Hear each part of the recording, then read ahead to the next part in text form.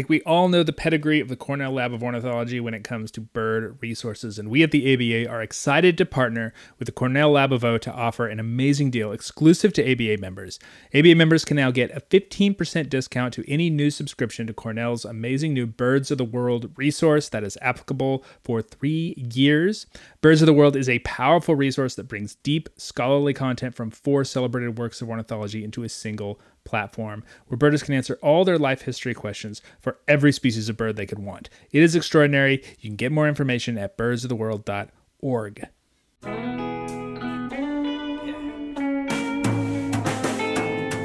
Hello and welcome to the American Birding Podcast from the American Birding Association. I'm your host, Nate Swick. It is a This Month in Birding episode, so I will keep things short up here at the top. But I do want to say that if you are interested in picking up some bird t-shirts, and who among us doesn't have enough bird t-shirts, the ABA Bird of the Year pileated woodpecker shirts are available for pre-order on our website. The art is by Rachel Riordan and Paul Riss of Punk Rock Big Ear. It is very cool. I don't know about you, but I don't have any shirts with a pileated woodpecker on it. So this is a fine addition to the ever-expanding drawer of birding-related t-shirts. The link is in the notes. So without any further ado, let's get to the meat of the episode. This Month in Birding for January 2021, a panel consisting of Danielle Bellany, Sam Desjarnais, and Sean Milnes. We talk Audubon, we talk condors, we talk gear snobbery and Gucci birding couture. It is a grab bag. All that after this week's Rare Birds. This is your Rare Bird focus for the third week of January 2021. It is rare thrush season in eastern Canada, and with the concentration of European turdids, there's reason to believe that birders in parts further south should be on the lookout as well. We will move west to east and start with a field fair in Lévis, Quebec. When this notoriously nomadic thrush of northern Europe shows up in North America, it typically does so in eastern Canada, and they are presumed to come from birds forced by cold weather across the Atlantic, though there is a small, fluctuating population that breeds in Greenland. In any case, this is the precise time and the general place where we see them. And that wasn't all. 2 individuals of the other species of nomadic boreal breeding European thrush, redwing, were found in both St. John's, Newfoundland, and in Albert County, New Brunswick this week. Movements of this species fit well into the established winter thrush pattern. Howell and Russell of the book Rare Birds of North America suggest that these birds are coming straight over from the British Isles, maybe wind-assisted going straight over Iceland. But Turdus thrushes are strong flyers, and these 2 species are certainly able to manage long flights. Those are the ABA area rarity highlights of the last week. As always, for a more complete look, please check out the ABA's Rare Bird Alert every Friday morning. That's at aba.org/RBA, or you can go to our Rare Bird Facebook page at facebook.com/groups/ABA Rare, or follow us on Twitter at ABA Bird Alert. It is the last Thursday of the month, and that means it is time for This Month in Birding for January 2021. I'm excited to welcome a panel that is as impressive as Lady Gaga's gigantic bird pen. First up, she is a wildlife biologist and the cemetery birder. Welcome back, Danielle Bellany. Hello, Danielle. Hello, it's nice to be back. New to the panel, but not to birding podcast enthusiasts, she is the host of the Always Be Birding podcast. Hello, Sam Desjarnais. Hi, I'm glad to be here. And another podcast crossover host, one of the hosts of the Foul Mouths podcast. Hello again, Sean Milnes. Hey guys, how's it going? Before we dive into this full slate of topics, I want to welcome you all to 2021. I hope it has been a slightly better year. And I do want to know, what was your first bird of the year? And do you think it will be a sign of things to come? I got to pull up my eBird checklist. My first bird of the year, and if I would like to also divulge into my first lifer of the year, if I'm able to. So my first bird of the year was a black vulture. I saw it from my couch. It was beautiful. Yeah, and then my first lifer is a red-breasted nuthatch. And honestly, y'all, I've lifted the curse. I've finally been able to tell you that little kitty yank, and I got it. Awesome. You got it in the bank. Yeah, I know last time you were on, we were talking about how you were looking for red-breasted nuthatch, so that must be a load off. Congratulations, 2021 off to a good start. I feel like my first of the year was probably just a straight up crow. As soon as I walked out of the door, which I'm never mad at because they are my favorite birds. So, Yeah, mine was a crow as well, actually, which is not common for me. But there was like as soon as the sun came up, there was like 8 crows in our backyard, and I remember they were the first thing I saw, and then a Carolina wren, which is unusual. Oh, so sweet. Yeah, for me it was also crows. So that makes 3 for 4. I got up on the first and I poured a cup of coffee and I stepped out in front of my house just to see what I could find. And the first thing was a crow, American crow.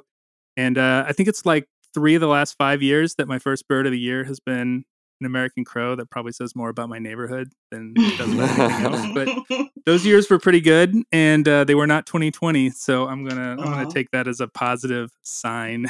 Nice. My first lifer was a hoary redpoll, so I'm feeling pretty good about that one. That is really nice. Good. Yeah, I finally got on the Finch train as well with Evening Grosbeak. There's a guy in not too far away, about an hour away, who has a bunch of them coming to his feeder. And instead of trying to find one for myself, I just decided, forget it. I'm gonna go to this guy's house and get the monkey off my back.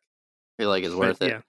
Yeah, it was totally. My first lifer, which I was really, really excited about, was a surf scoter out on the that's good. Yeah, I've never. Well, I would say maybe it's not actually a lifer because I have seen them before, but I thought it was a puffin when I was like first starting, and I was like really amped about trying to find tufted puffins. But now I'm gonna call it a lifer because I was like, that's a surf scoter, and I was super amped about it. They're cool.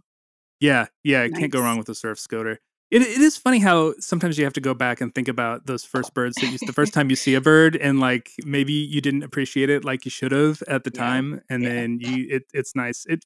If it's not like a real lifer, it's like a, I don't know, like a virtual lifer. Evening Grosbeak was like that for me because the last time I saw it was like I was 15. Yeah, and it was a long, long time ago, and I hadn't seen one since. So getting to see it again was felt like a lifer experience. I have like a list of those birds that I wish I could see for the first time again, and surf scoter is one of them. They're like the first time you get a good look at that face, just like, oh gosh, they're really wild. Yeah, the eye. I mean, I don't know. There's something about that eye. They've got that crazy yellow eye. They look like they're gonna mess you up. Yeah. All right. Shall we jump right into these topics? Let's do it. Let's do it. National Audubon Society has been doing real well lately. They're doing great. So not my last episode on the Always Be Birding podcast, but the one before that, I brought up basically why isn't anyone talking about National Audubon Society is the name of the episode. And I didn't really realize that people would like love the crap out of it. Like people loved it, and I did not know that because it really is just me sitting there like swearing a bunch and just like putting my opinion out there. But apparently people like really related to it and really like I guess needed and wanted to hear it. And so basically back in November, National Audubon kind of got slammed by the online political website Politico.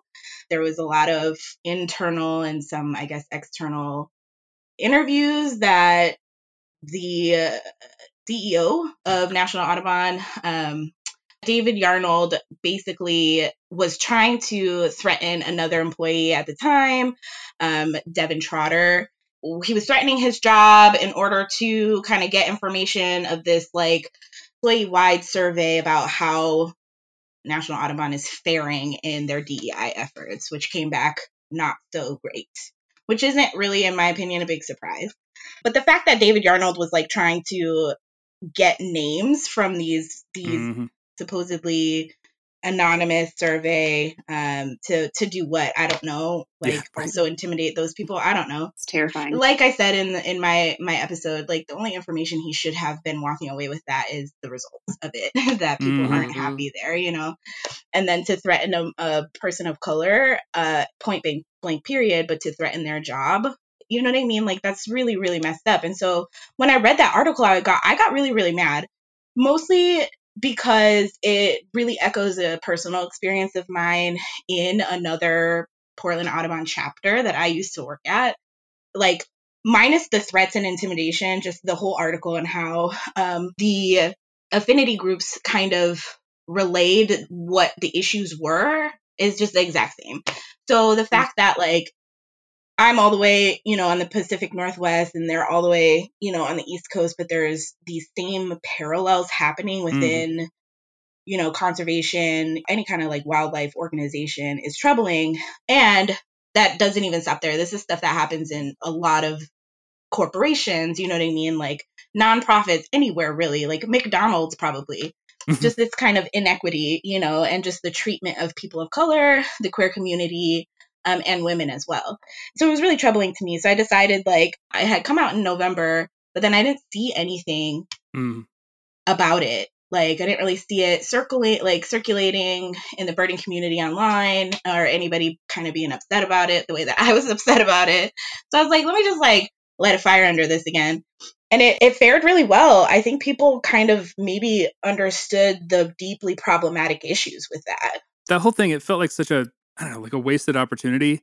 Audubon is this huge name in birding and environmental world. They have this influence. They have the network. They have the money, frankly, to pay people to do this work and to see this through and see him fail pretty spectacularly was, like you said, I don't know how surprising it is because it's so pervasive in these big and small organizations as well, in every organization. But man, it was, it didn't look good. It doesn't, and I'm wondering how they will move forward, because they are one of the larger groups, that does conservation work, and there's a lot of birders specifically and other conservation organizations that kind of look to them, and so they have an opportunity to be like, hey, we're going to do it and we're going to do it right and we're going to do it well. We're going to take all of the information that is out there for how to do it well, all of the information that our, affinity groups literally wrote out for us of how they can do better and do it and apply it and then be that kind of example for these other smaller organizations out there who are probably also struggling because, 2020 kind of blew the lid off of basically organizations and companies not doing, racial equity work in their organizations. So I think there's a huge pressure for them to do it. But with that pressure comes kind of this false action or fake action, and it's not actually genuine. And so I'm curious to see how they do it. Yeah. Why pay the people to do the work and then not let them do the work that they say needs to be done, right? Yeah. I mean, they're telling you this is what needs to be done. This is what you're paying us to do. Yeah. They were pretty vocal too about a lot of other issues that were coming up, bird names for birds, all sorts of stuff. They were super vocal, super present in all of that. And then this happened right on the tail of that. At what point does the conversation turn towards should David Yarnold be the man in charge anymore? Should he not just sort of, has he not done his job for the organization? Should he not step down in light of this? Should he not have that conversation?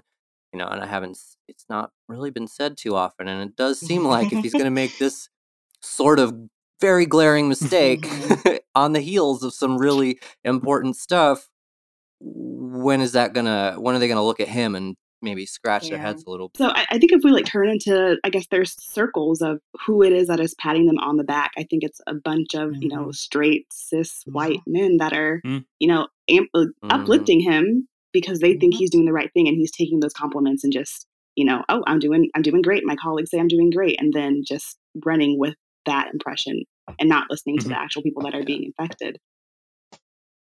Yeah, that's an endemic issue. Yeah. And I think too, there's obviously going to be groups and people within that organization that want to and are doing quote unquote the work. And so when things come out wanting to support birdability and Black Birders Week and all of that stuff, I'm sure it's from those groups, right? And so what he's doing is totally just undermining that.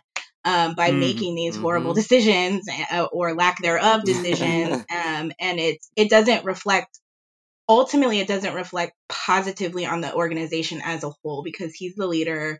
And so anything that they put out there is going to be questioned now. At this point, there was a lot of putting out there of opinions about the storming of the Capitol. They posted twice about it on Instagram, and I just was like, I don't believe you. And you know what I mean? Like, I don't think that you actually care. And so that's the effect of this, is that people, and they should, that was the whole point of me wanting to bring it back up, is like, we're not trying to cancel, National Audubon, but we are trying to question and really like critique what it is that they're doing, because they have so much influence.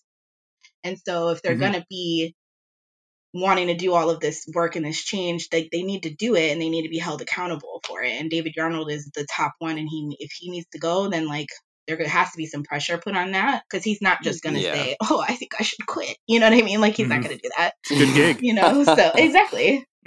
Yeah, no place for an armchair ally right now. Nope. All day I've been sort of like going over these articles over and over again about the Yurok tribe reintroducing condors, like playing their part in the reintroduction of California condors into that sort of like Northern California, Pacific Northwest region of the country. And it's the articles, Audubon wrote an article, and there's some really great content on the Yurok tribe's own website going over sort of the relationship that they have with the bird and how it sort of coincides with this sort of revitalization, I guess, of Yurok culture, and maybe just pushing aside the colonialism that has held them back for so long. And it's all kind of coming all at the right time, all together. It's really interesting. They're playing a really big role. They set up a center.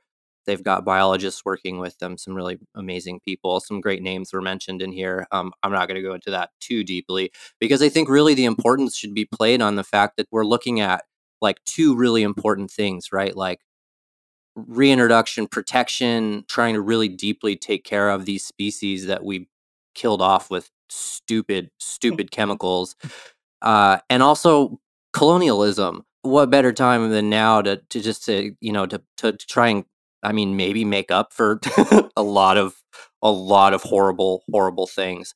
So, they have a really close connection with condors, down to like passing down feathers for cultural traditions, like from generation to generation. They have to be found. And if there are no condors to shed feathers, how are they going to keep up with these traditions? The article's really interesting. I'd actually much rather hear what you guys have to say than blabber on about it myself, because I will just keep repeating myself. Sam, this is up in your part of the country. Are you excited about the possibility of seeing California condors when you go out birding regularly? So excited. I think so I actually had the opportunity to go to the Oregon Zoo's California condor breeding facility, which was so amazing. I mean, so I don't know if anyone understands like actually how large these animals are. Like they gave me a primary wing feather, and I was like, this is as big as my torso. Like, it's a huge, like they're huge. Their babies are giant, like, and it was one of like the best experiences ever. And they are not joking. So we had to literally turn our phones off, and then we had to not speak at all. Like, they took us through the area, but the mirrors were like one way, so they couldn't see us. But any noise, anything, like it has the opportunity to affect these birds that get released back out into the wild. Like, we do not want them at all to be interested in, curious about, or unafraid of humans. That includes like the babies that are going to be released, and then the breeding adults that kind of live there. Because if they get used to humans, then that affects how they raise their babies. So it's really, really interesting. And I'm super amped about it because of where I live. Like, it's such a huge conversation all the time about what happened, and then the release process. And then I personally am like amped to have found out that this effort is being spearheaded mostly by the Yurok people, because it is the California condor being one of those animals that is super spiritual to them. And our government banning Native American ceremonies forever. Yeah. And you know, the use of feathers, and they're the California condor feathers in ceremonies for them, and just the fact that we're going to take this and charge into it because it's for us and it's not necessarily for like the birders in the world, you know what I mean? It's not for that. It's for them first and foremost. And so we just get to benefit from it. Exactly, which I'm excited for. Yeah. Just have to be grateful and respectful. And you get to see those amazing, huge things fly overhead. I mean, we're never going to get that on the East Coast, so I know. I'm supremely jealous. I've never seen one. I'm very jealous. I can't wait to see one. The size. I mean, that something like that can fly so effortlessly. Right. So effortlessly. And I mean, you understand why it is such an important bird for the Yurok. Like, how could it not be? Right.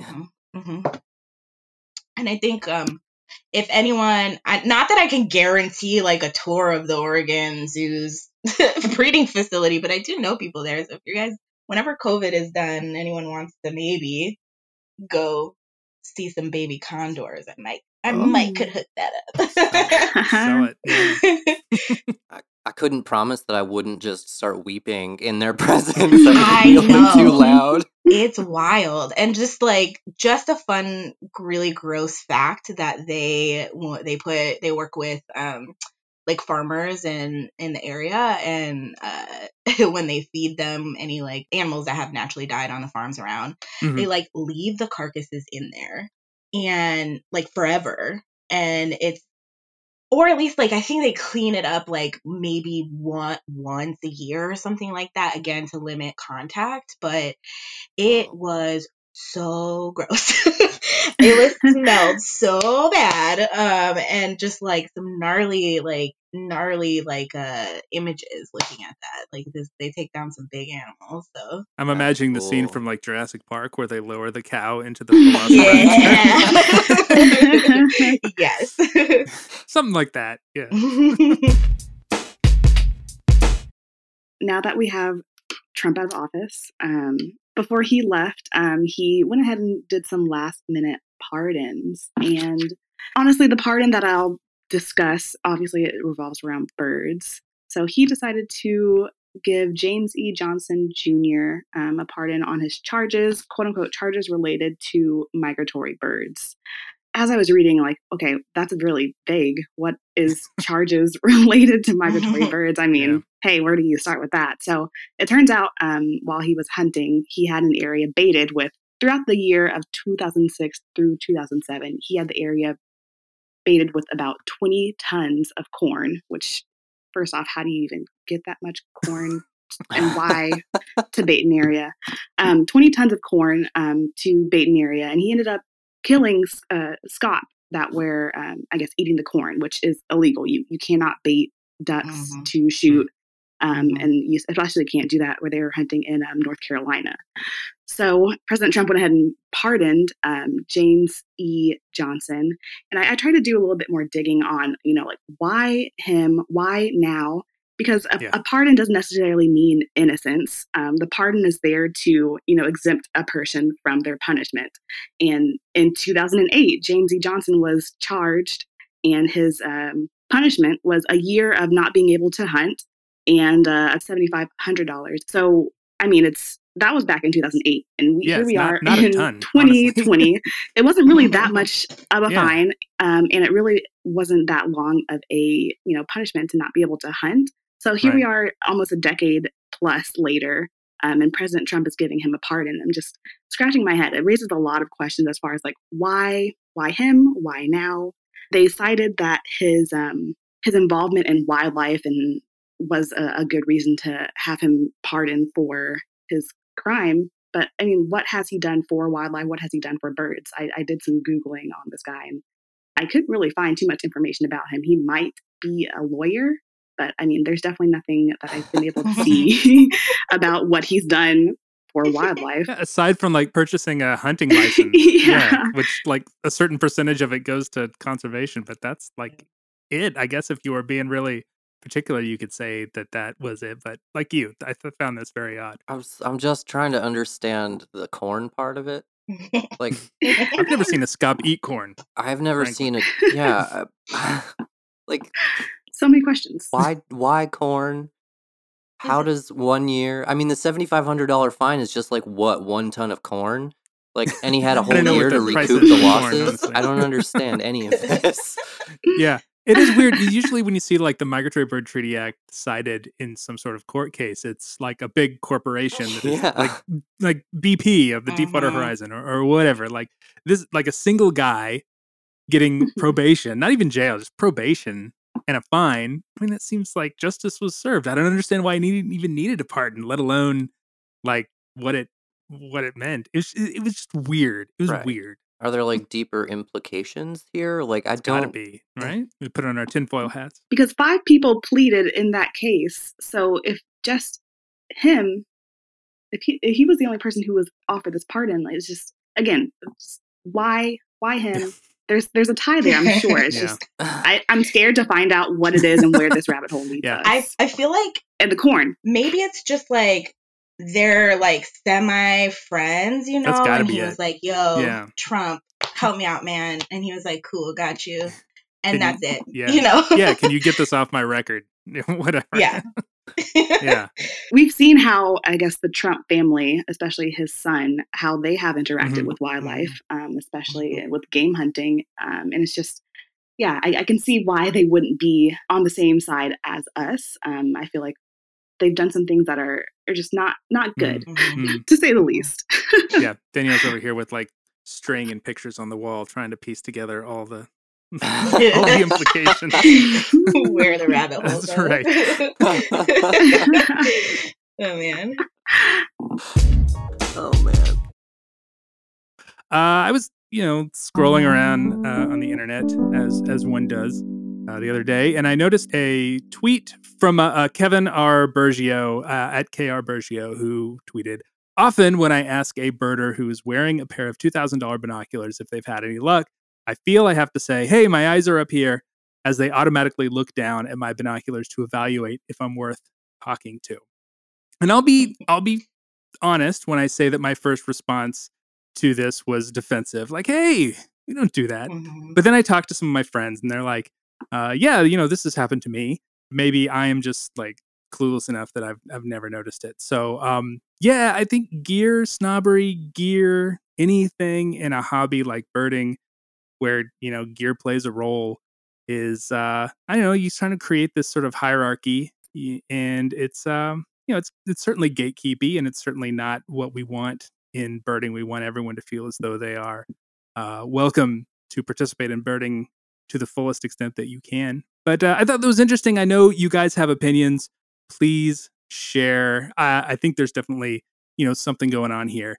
I will say one more thing before I throw it to y'all. I was talking about this internally with some ABA colleagues, and Ted Floyd pointed out an essay by Pete Dunn that was written like 25 years ago that was essentially about this same thing. So the more things change, the more they stay the same, I guess. As a firm believer that you don't need equipment to go birding, the gear snobbery definitely, it raises a barrier for so many people to be able to enjoy this hobby it's really not that serious. You can just do it casually. You don't have to have fancy binoculars or scopes or really anything. Your binoculars aren't that special just because you have a couple $1,000s on your neck. It doesn't mean that you're a better, I don't know, whatever you would want to call yourself because you're out here on the trail. It's the same trail, same birds. We see them or interact with them in similar ways. You make a good point. Like, I've seen too many skilled birders with modest binoculars, and wearing expensive binoculars doesn't necessarily correlate to birding skill. I think we've all seen that. That is sure the truth. Yes. My binoculars were $130, and that was a lot of money for me to spend on binoculars. And I live in Connecticut. Everybody, we all know how people think of Connecticut. It's a wealthy place. Connecticut is a stereotype. I see, at the patch, if I'm at a patch or like say at a rare bird chase, I am absolutely the one there with the cheapest binoculars, and I don't have a camera, and I definitely don't have a spotting scope because I don't have the money to spend on them, and I get a lot of weird looks. And sometimes it's a bird that I found and I get like looked down on just because of my binoculars, which is ridiculous. And it lights a fire kind of under me because at that point I'm just like, well, guess what? I saw more species in this county than you've seen in your life, and this year alone, like, I have to then start flexing, which then I feel like just a giant, piece of trash at that point again. So, like, I feel like this whole thing with, like, it's not just about gatekeeping in the end. There's, like, a little bit of, like, bullying that goes on. There's so much that goes into that just comes back to, like, that initial first snap judgment that people make because they see you've got like Bushnells around your neck, or like I have some cheap Nikons that are on my second pair because I ran my first pair over. Like I still couldn't afford to upgrade. Like why is how much you can spend on binoculars like dictating how involved you can be in the community or in an activity? It doesn't make sense. Here's the thing. It's also one of those things where like you don't even need binoculars. I know and have met a wonderful human being who is blind and is one of the best birders by ear, I think, in the country. Like he used to volunteer at my old place that I worked, and he is amazing and has done amazing things. So it does this thing too where it kind of centers ability as well, and so it's like, okay, cool, you have these expensive binoculars, or even just like down to like what you're wearing out there too, and like where you're going. I'm with Danielle. I'm like a really firm believer that you don't need gear at all. It definitely helps the experience, but it doesn't make your experience. It doesn't necessarily change it, right? And so it can make you better. Yeah, it can. But like you can also bird by ear, you know what I mean? So it's kind of like, what are you trying to be better at, and right. Is it necessarily worth putting down other people to get better at it? It's weird. Yeah, and some of it is. Yeah, I don't know. I noticed that it happens too when people compare their lists or whatever. It's for the same. It's the same sort of mentality. Like it's almost like there's a competition aspect of it that some people enjoy, and whatever. More power to you if that's the sort of way you enjoy birding. But a lot of people don't enjoy birding that way, and that's fine too. It's sort of coming to the point where you sort of meet people where they are instead of where you want them to be or where you want to be in comparison with them. That's sort of a thing that's not necessarily entirely a birding thing. It feels like that's a thing with a lot of gear or skill oriented hobbies. Like I used to be in cycling. I used to race bikes, and boy, it's just as bad there too. It's the same sort of thing. God. Sean, because that was I know way too well. Yeah, it's a similar sort of aspect, and I think we're all better if we just sort of take a step back and chill out on all that stuff. Bird how you want to bird. It goes back. I mean, like equipment certainly can aid you in a lot of ways, but there's so many other amazing ways to just enjoy what you're doing, and there's no reason to add that sort of like humiliation into it. You're bringing the worst out in people one way or the other. It's just a bunch of people standing around staring at a tiny little animal. Like in the end, who cares what you've got? Like, how cool is that bird that just came down from Manitoba to, West Virginia or something like that? Like, it just, like, how have we lost sight so much that we're just like flexing with our freaking binoculars? Like, come on. It's just birds, y'all. Like, birds. It's just birds. Calm down, I'll do the question of the month, and it's related to the birding with Gucci item that we're gonna do. It's inspired by this collaboration that we sent that it's been kind of kicking around social media with North Face, Gucci, and an organization in the UK called Flock Together, which describes itself as a bird watching support club, challenging the underrepresentation of Black, brown, and people of color in birding. So what we get from this is this photo shoot where the message is that the nature community needs more creativity and self-expression. I think we all sort of agree with that. And the need to break down stereotypes of what outdoor recreation looks like and who it's for. That's sort of what we've been talking about just in a bit. And fashion is certainly a way to do that. So I have two questions related to this birding with Gucci and North Face item. One, what do you think of this? And two, what is your birding look? I love the way that it looks. I did not look at the prices though. Yeah. I feel like this is again back into the gear snobbery. I couldn't find it. Like, okay. Yeah, there's probably a reason for that. Yeah. Like, cool, Gucci. Thanks for trying to make birding more inclusive, but like you're Gucci. I don't want to look at the price. I know I can afford it. Yeah. Right. And also North Face. Like, I literally don't own North Face clothes that I have not thrifted because again, it's just another price barrier. So I love the sentiment. It looks like a great message, and I really enjoy what Flock Together has put together. It's really amazing campaign, and the photos are gorgeous. The clothes look beautiful. I would covet a pair of anything if I got it. What about your own birding look, Danielle? Wow, I dress goofy. I'm a socks and sandals person. With no shame. Honestly, most of my time is spent birding in Texas. So as cool as I can get is like shorts, socks, sandals, t-shirt, and a hat or a visor. And I mean, I think the visor is probably like my most crucial thing. But birding clothes, again, I've seen people that are like in full camo gear, and it's just like. Cool. Here I am in like 6 different colors, and then a messy bun, and it's just like, I mean, I'm having a great time. I'm having a blast, and I just feel like that's a statement that you can do this too. Like, no matter what you want to wear, I mean, have fun with it. Like, just express yourself as whatever you want. I feel like for me, I didn't know anything about this until it was brought up with you all, and I immediately was like, gear snobbery again, like, and I couldn't find the pricing for this. I didn't try that hard because I was like, I just know it's going to be way too much money. And the other thing too that I noticed, like, yes, these photos are beautiful. They have some cool owls. I'm here for the people of color, but again, it's Gucci and everyone is very thin, and it doesn't it does this thing where it's like, okay, we're going to talk about how everyone can be outside, but not everyone can be outside. And so it's as a larger bodied brown woman, I still don't feel included in this ad. Also, like, I'm super poor all the time, and so I really don't feel included in this ad.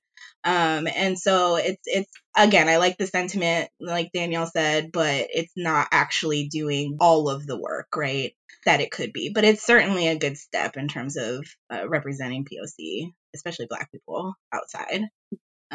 Beautiful gowns, gorgeous gowns. Cute. I'm here for it. Yeah. I like your skirt, but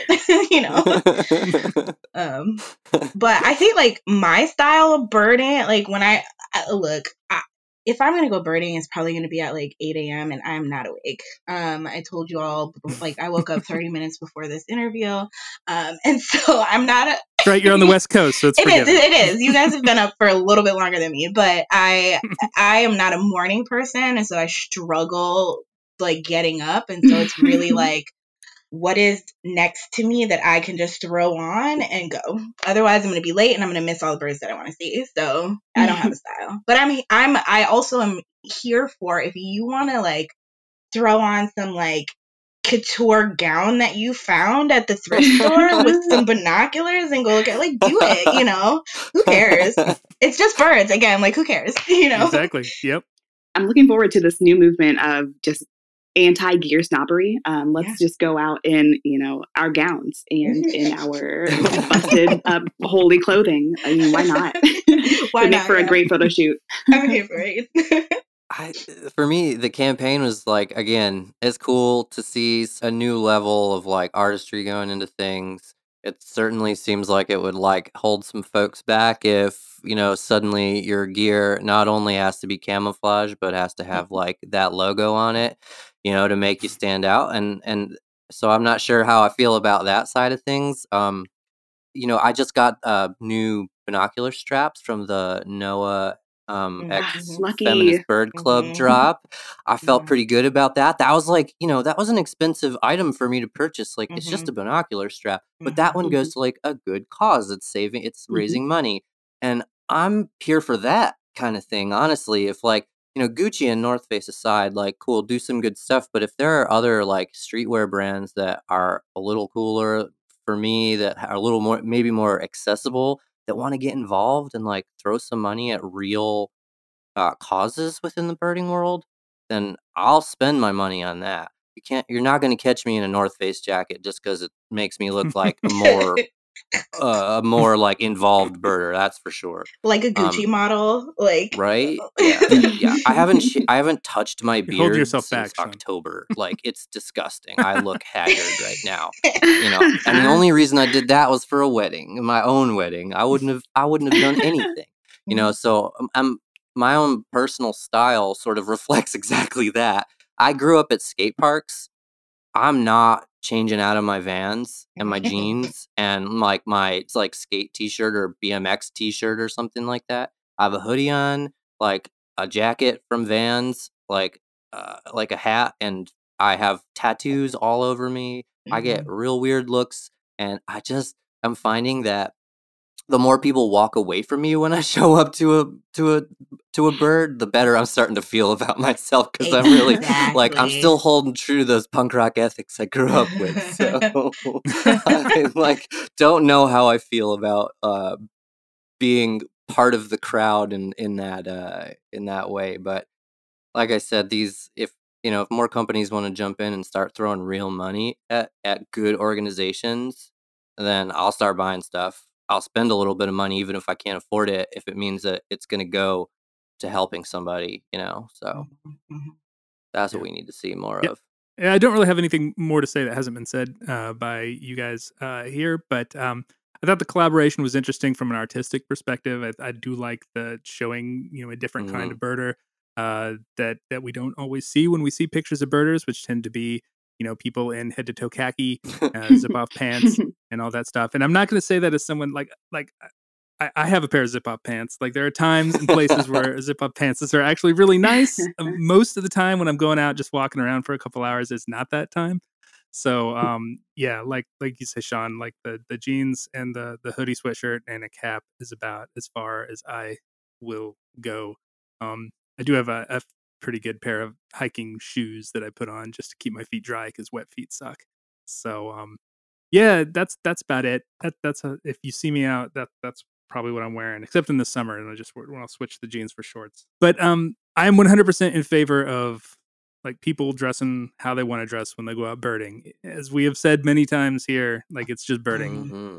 We're just going outside however you feel comfortable doing the thing that you like to do. That's the important takeaway from all of that. Agreed. But if Gucci needs a model, yeah, Gucci. Call me. I will say, if North Face wants to throw me that backpack real quick, I know some of the stuff I'm take feeling. A gift. Yeah. Some of that's really good. That even the Gucci jacket's actually like pretty sweet. I like that little color. It's good. That's how they get you, though. So, like, I know. Look at how cool this is, dudes. Like. I'm not about that hat, that bucket hat, though. I don't know. Okay. Anyway. That's too close to traditional birding hats. Yeah. You're not helping our image here with bucket hats. Even Gucci bucket with hats. Like the long straps that you're supposed to tie in a bow under your chin. Like I don't. Exactly for the win. Well, they did stick to birders don't wear white, and I got to give it to them there. They did. They stuck to one tradition. Not a lot of khaki, but they got no white in there. That's good. Still, though, I need that backpack. They have these very hunky shoes also at the bottom, and it's just like I imagine myself on these trails with. They look like they weigh at least 10 pounds. So heavy, right? Can you imagine? And you're just making all this sound, scaring all birds away, and you can't tiptoe in Doc Martens. No. All right, cool. Well, I want to thank Sam, Danielle, and Sean for joining me for this month in birding. I hope that your 2021, the rest of your 2021, is as as good as first month has been. Thank you so much. You can find all their stuff. I'll have links to all their stuff in the show notes. Please check all out. Thanks, guys. Thank you. Thanks.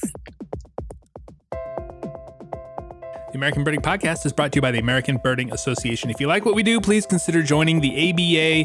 We have magazines about birds, discounts to our partners, and the knowledge that you are helping to build a better birding community. You can get information about all our memberships, including e-memberships at aba.org/join. I do want to make some shout outs today to Wendy Hart and the Hart family of Austin, Texas, Karen Brereton of London, Utah, Kathy Bangert of Easton, Maryland, Joe Moore of Clementon, New Jersey, Farley Cross and family of Sacramento, California, Gavin Lebowski and the Lebowski family of Chalfont, Pennsylvania, Neil Vansberg of Vancouver, British Columbia, Nathan Bond of Denver, Colorado, Carl Bromwich of Ayers Cliff, Quebec, Scott Erickson and the Erickson family of Hyde Park, Utah, Christopher Coxon and the Coxon household of Fort St. John, British Columbia, Michael Lambert and the Lamberts of Nashville, Tennessee, Matthew Murray of Victoria, British Columbia, Joshua Sneed of Fargo, Georgia, and David Lagrange and family of Deltona, Florida, all of whom recently joined the ABA, noted this podcast as a reason. Thank you so much for that.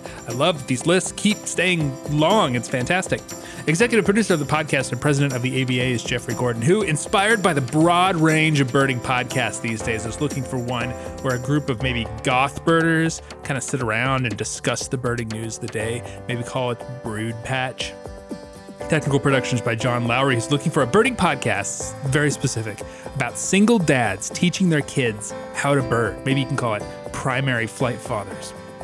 Additional help comes from Greg Neese and David Hartley, who are still bewildered as to why there hasn't yet been a podcast about birding spies called Secondary Coverts.